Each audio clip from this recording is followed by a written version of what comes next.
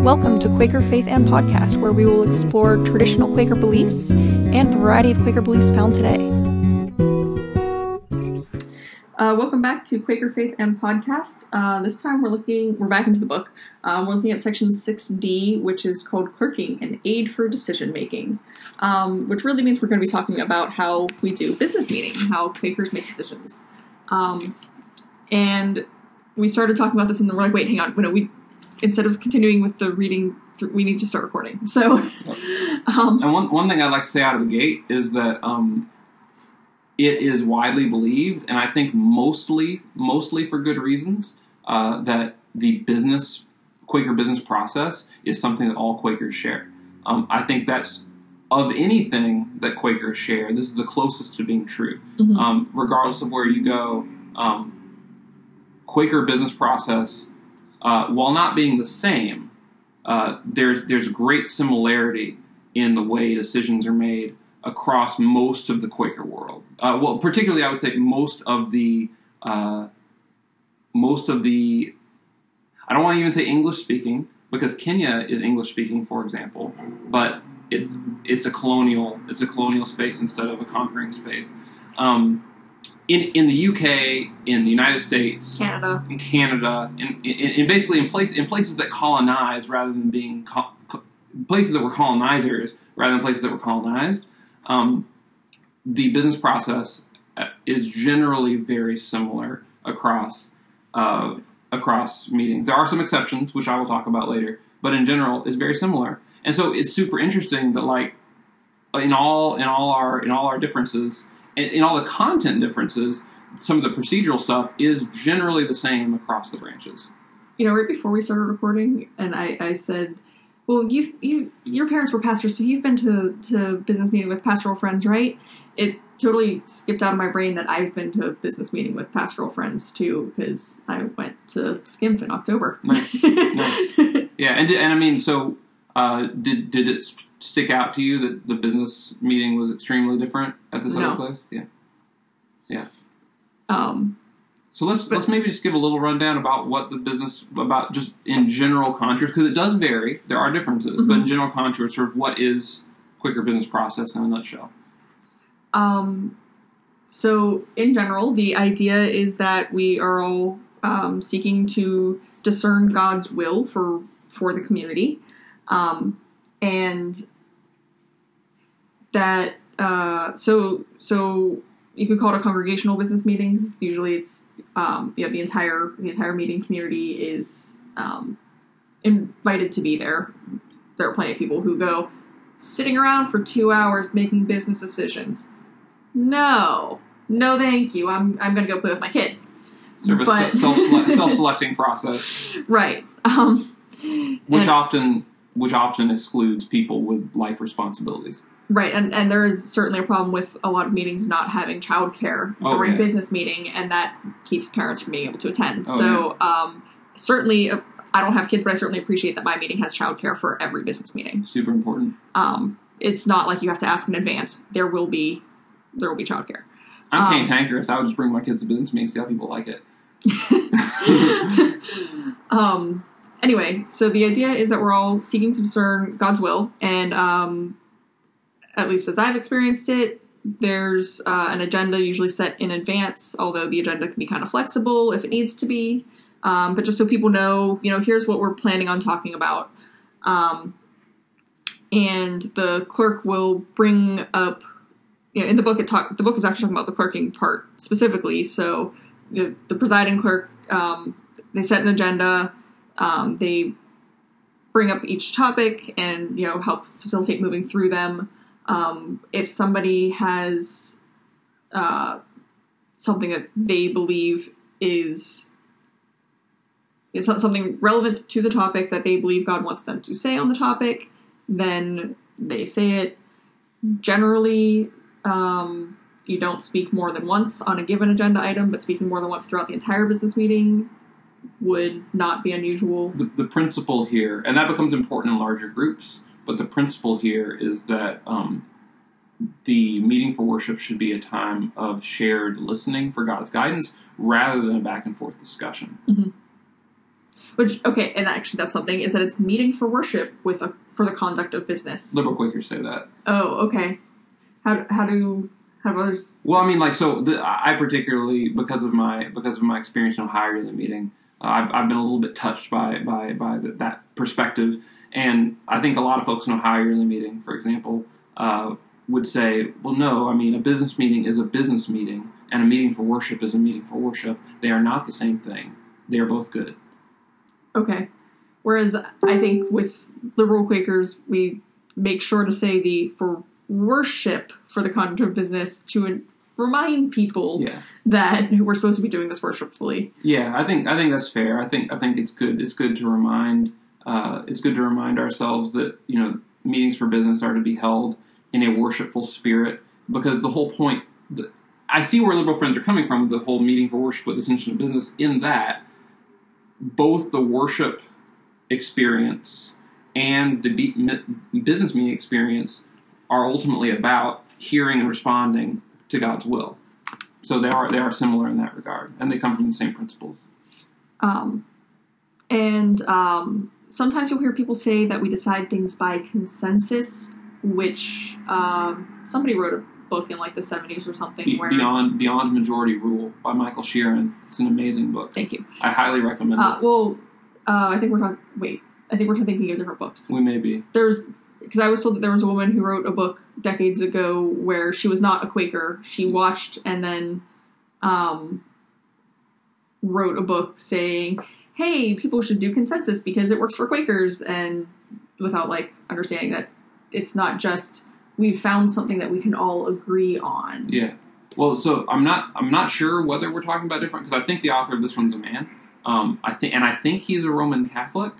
But the book is Beyond Majority Rule. I believe the author's name is Michael Sheeran, and it's really excellent because he doesn't just give sort of just simply a modern day perspective of Quaker meeting for business, although he does do that because he actually went and spent a significant amount of time researching in Philadelphia Yearly Meeting, going to business meeting, observing the practice, and taking notes, basically as like a sociologist or an anthropologist, observing what's actually happening as an observer. But he also gives an extensive treatment of Quaker history and Quaker history with the objective of looking at how Quaker business process emerged. And it's really, really interesting to read because he, as a Roman Catholic, he's very concerned, as I think most Christians are when you get into the deep theology. He's very concerned with the idea of infallibility. And actually he helped me realize how important the idea of infallibility is to all Christians and what's infallible. And for the Roman Catholic Church, it's the church structure is infallible and basically teaching correct doctrine. For Protestants, what is treated as infallible is the Bible, and implicitly certain interpretations of the Bible. But for Quakers, and he draws this out in the text, for Quakers, what's infallible is the Holy Spirit. And so finding that infallible source of truth in the meeting for worship, in the meeting for business, and that being the foundation. Okay. Yeah, I think we're thinking of different books. I haven't read that one either, but I remember being told about how the use of consensus to describe what we're doing was there was a secularization of it. Yeah. There was some book that really secularized it. Yeah. So anyway. So I think we've just sort of described what sort of the general contours of the meeting for business are. And I think that some of the differences, one of the differences I think is probably that in different contexts there's a different level of sort of the ability of the clerk. I guess a certain level of authority given to the clerk. I think probably in a lot of liberal Quaker groups, the clerk has less authority, and the clerk is more like a clerk in the sense of they're there to record decisions and to take notes on the will of the group. But on the other hand, as pointed out, as the book points out on page 134, in my experience with liberal groups is that you don't speak during business meeting until the clerk says that you're allowed to speak. Mm-hmm. Whereas they say in here that in Ohio yearly meeting, and I've been to a few of their business meetings, but I don't think I'd noticed them doing this, but things just kind of just flow very nicely there. And I didn't pay that much, I didn't pay attention to the structure of that people would just speak to the business when they felt moved. And, obviously the, bias or attitude of the people who wrote this book is in favor of the Ohio yearly meeting thing, because they're all Ohio people, and so they're like, those people who are saying you have to wait for the clerk to acknowledge you, they are stifling the spirit. Yeah, I think I really understand why liberal Quakers often, and not just liberal Quakers actually. I think among traditionalist pastoral Quakers, you also need to be. I think in general, probably outside of Ohio yearly meeting, you probably need to be acknowledged by the clerk to speak in a formal business meeting. So I think that's actually fairly normative. I think Ohio is the outlier here. Okay. But I think that Ohio does it better. I think they do it better, but but that's not to say that the others are doing it wrong. Mm-hmm. I think the reason Ohio yearly meeting is able to do things the way they do, where you don't need to be acknowledged by the clerk to speak, but you just speak when you're moved by God, is that in Ohio yearly meeting, and I want to emphasize that I do not see Ohio yearly meeting as perfect. They have plenty of problems. So, I just want to put that out there, right? I'm not trying to be an Ohio yearly meeting, fundamentalist here. But in Ohio yearly meeting, there is a much, there is a culture of treating the meeting for worship, for treating the meeting for business as a worshipful space, and for treating speaking in the meeting for business as something of weight and something of spiritual discernment, rather than as a matter of personal opinion. Mm-hmm. There's more of a culture of that. And so I think they are able to afford themselves more liberty because they have that culture and they have a greater discipline in terms of speaking. So I think in most Quakers... That people aren't going to abuse the fact that they can just speak. Right. And I mean, honestly, if someone is abusing that, the clerk has the authority in Ohio yearly meeting to ask them to leave space.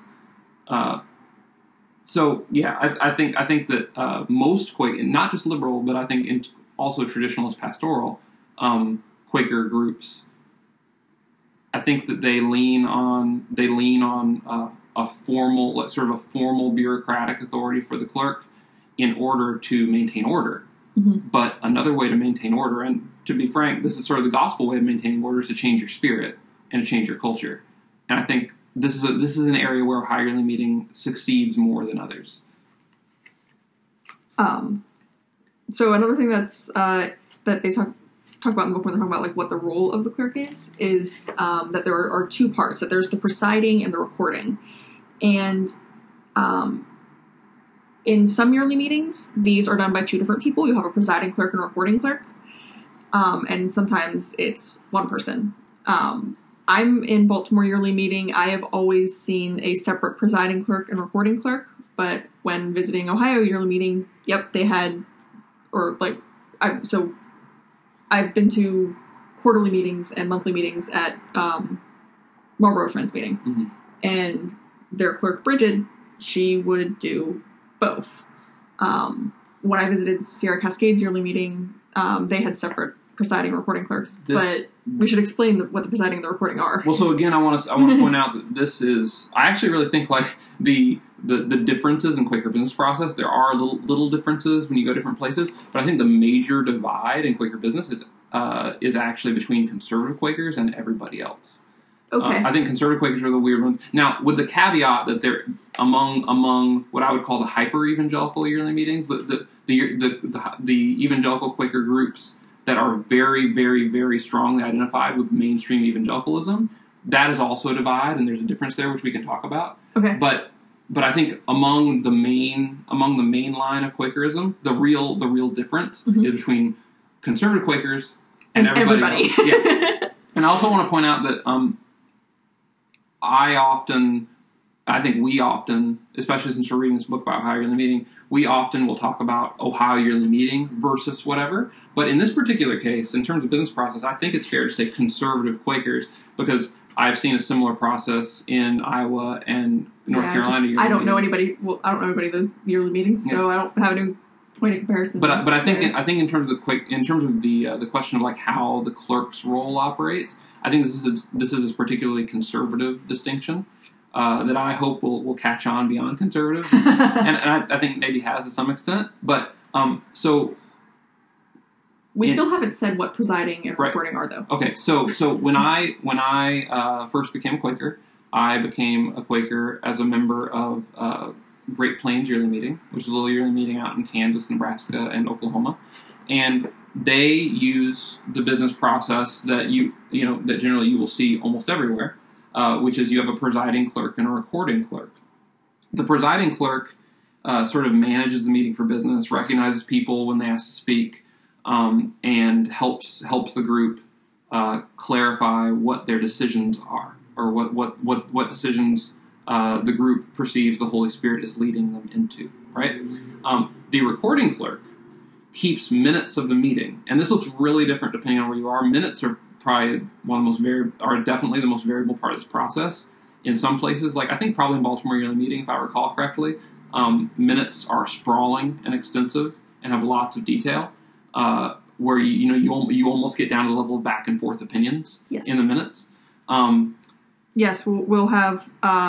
We heard from a friend about. Mm-hmm, right, and then so the other end of the spectrum on this, which you see in Ohio Yearly Meeting and some other places, is all that is recorded. The minutes are very selective, and all that is recorded are decisions and information needed to understand why the decisions were made. Right. And so so in most yearly meetings, there is a presiding clerk who manages the meeting and helps articulate the sense of the meeting about decisions. And there's a recording clerk who writes everything down. In conservative yearly meetings, there is only one clerk. There's the presiding clerk, although they're usually called the clerk, and they record as well. As they're going. And this lends itself to a very different pace of meeting and a very different way of doing things, where a decision, there's conversation around a decision, a sense of the meeting begins to emerge, and the clerk will ask for time, say like, please hold me up in prayer while I write down what I think is the sense of the meeting here. Mm-hmm. They will present a draft minute, and the draft minute will be the language of the decision, and they will read that out to the congregation, and folks will basically be able to affirm the minute as written, or will be able to say, well, I think something's missing, or I think something's incorrect about that, or you're missing the point, clerk. But when the decision is made, in the conservative way of doing things, when the decision is made, the minute is approved, right? So to make the decision is to approve the minute, right?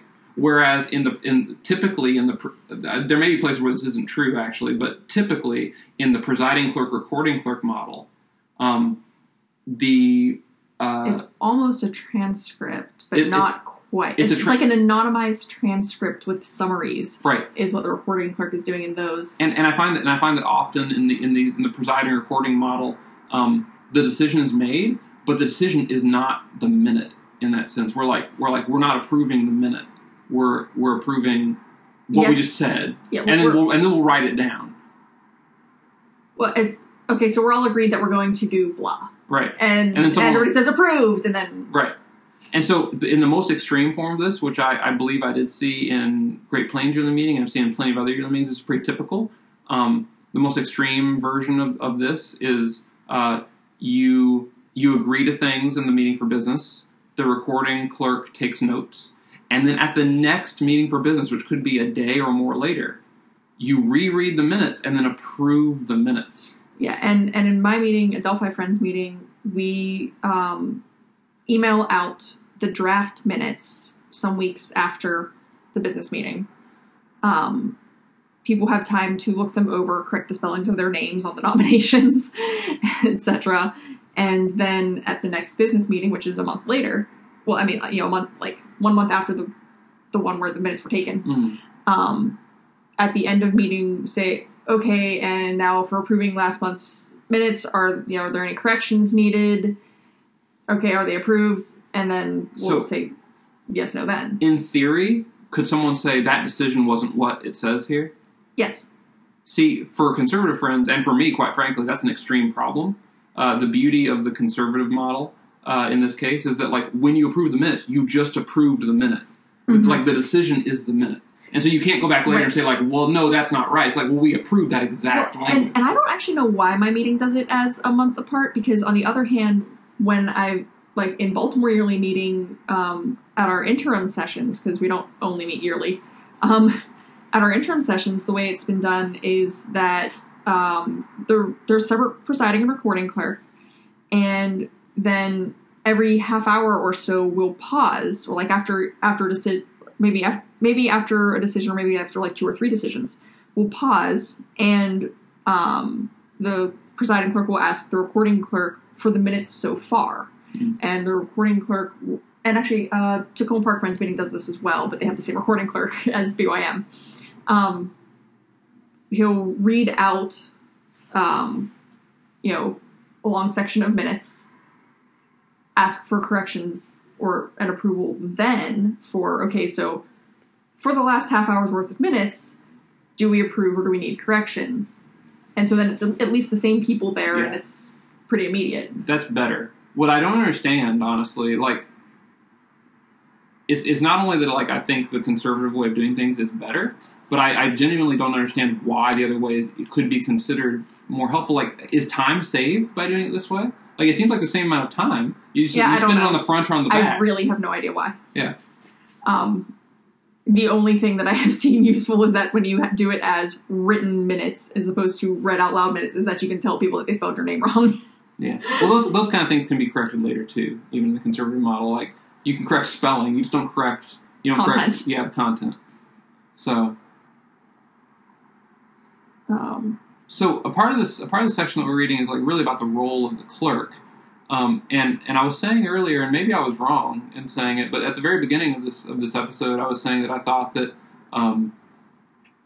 the conservative model gave like the more the conservative model, or you might say the more traditionalist model, gives more authority to the clerk, and maybe that's not true. But I want to maybe have some back and forth about that. Maybe more responsibility to the clerk, because the clerk has to synthesize the messages into one united whole. I guess, like, and this may not be actually a conservative thing. This may be, or not only a conservative thing, but I feel like in more pastoral branches in particular, and maybe in conservative friends, the clerk theoretically, and I think this is theoretically true in a lot of places. The clerk theoretically has a lot of authority to declare what the sense of the meeting is, even if a large part of the meeting disagrees. And this happens.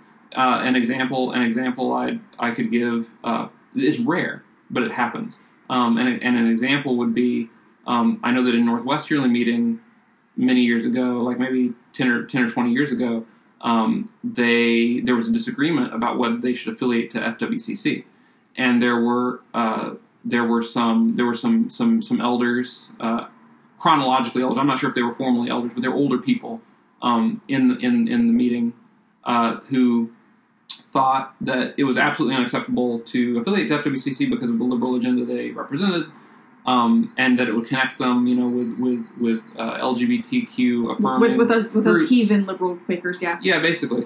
And so there was disagreement about this, and at a certain point, the clerk asked, the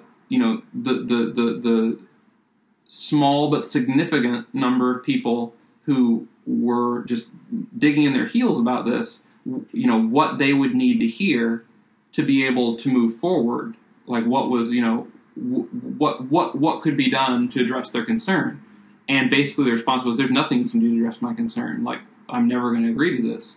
And at that point, the clerk said, okay, well, the sense of the meeting is that we're going to affiliate with FWCC because you guys aren't listening anymore. And it seems pretty clear what the sense of the meeting is. And so this is something that's really powerful about the role of the clerk in many places, is that the clerk has the authority to declare the sense of the meeting, even in the face of strong disagreement within the body. And this can be abused, and hopefully if it is abused, the clerk's going to be replaced pretty soon. But wouldn't that involve changing their term? But I'm being sarcastic, for the record. Yeah. But so like I think this is something that's really important. I think in the Quaker tradition that a lot of Quakers aren't aware of is that when we say that it's not consensus, it's the sense of the meeting. This is a part of it. We don't all have to agree to make a decision. Right. We do not have to be unanimous to make a sense of the meeting decision. Mm-hmm. And actually, the clerk is instrumental in making that call because the clerk is the only person qualified and who has the authority to say, despite the fact that 10% of our members totally disagree with this, we're doing it. Mm-hmm. And part of that is that the clerk is supposed to be coming in not having their own decision either way. Like, they're supposed to essentially be detached and going by what is the... And that's why it's sense of the meeting. Like, what is the general sense of the whole group, of the group as a whole? And you can have a general sense and still have somebody who's not in full agreement. Which is, I'm sorry, but it's really, really hard to clerk in a tiny group. Because I've been a part of a meeting of literally 5 members. 5, right? And there are 5 of us at business meeting. One of us is the clerk. And like, there were times when we really needed the clerk's opinion. We needed her guidance as an individual, not just like not just the administrative job of the clerk, but we needed her to give us her sense. And she didn't feel like she could because she was the clerk. Right. And it says in the book they say that, it's standing aside from the table and being like, okay, I'm standing away from the table, so now I'm an individual and here's my opinion, and now I'm back behind the table, so now I'm the clerk again. They're like, that's not really cool. That's a terrible idea. Yeah, they're like, that's manipulating, don't do that. But that is a good point about small groups, and it's funny because this book is written by, people where the typical meeting is less than 10 people. Yes. Yeah. No, I mean, like, the person I'm talking about is one of the authors of this book, and she's an excellent clerk. She's one of the best clerks. She's one of the best living clerks in North America. Susan. Yeah, Susan. Yeah, let's I'm like, this book is written by 3 men and a woman. Yeah. It has to be Susan. Fair enough.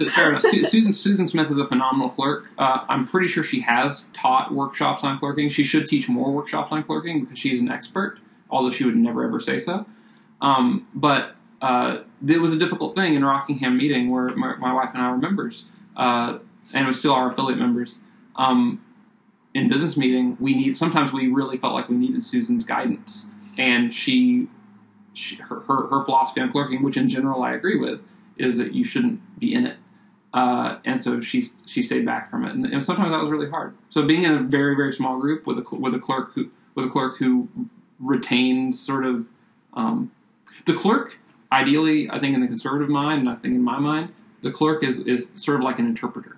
Mm-hmm. The clerk is listening. And the clerk, so like when you're interpreting, so like I've done like simultaneous interpretation between English and Spanish, and when you are interpreting through 2 people speaking, you sort of just become this conduit, right? And I think at its best, clerking becomes something like that, where like you are listening so much to how God is speaking through the group and among the group that you sort of lose yourself in it, and your focus becomes entirely the will of God in the group and not your own opinion. I mean, I think that's I don't think that's only in the conservative thing. I think that's true regardless.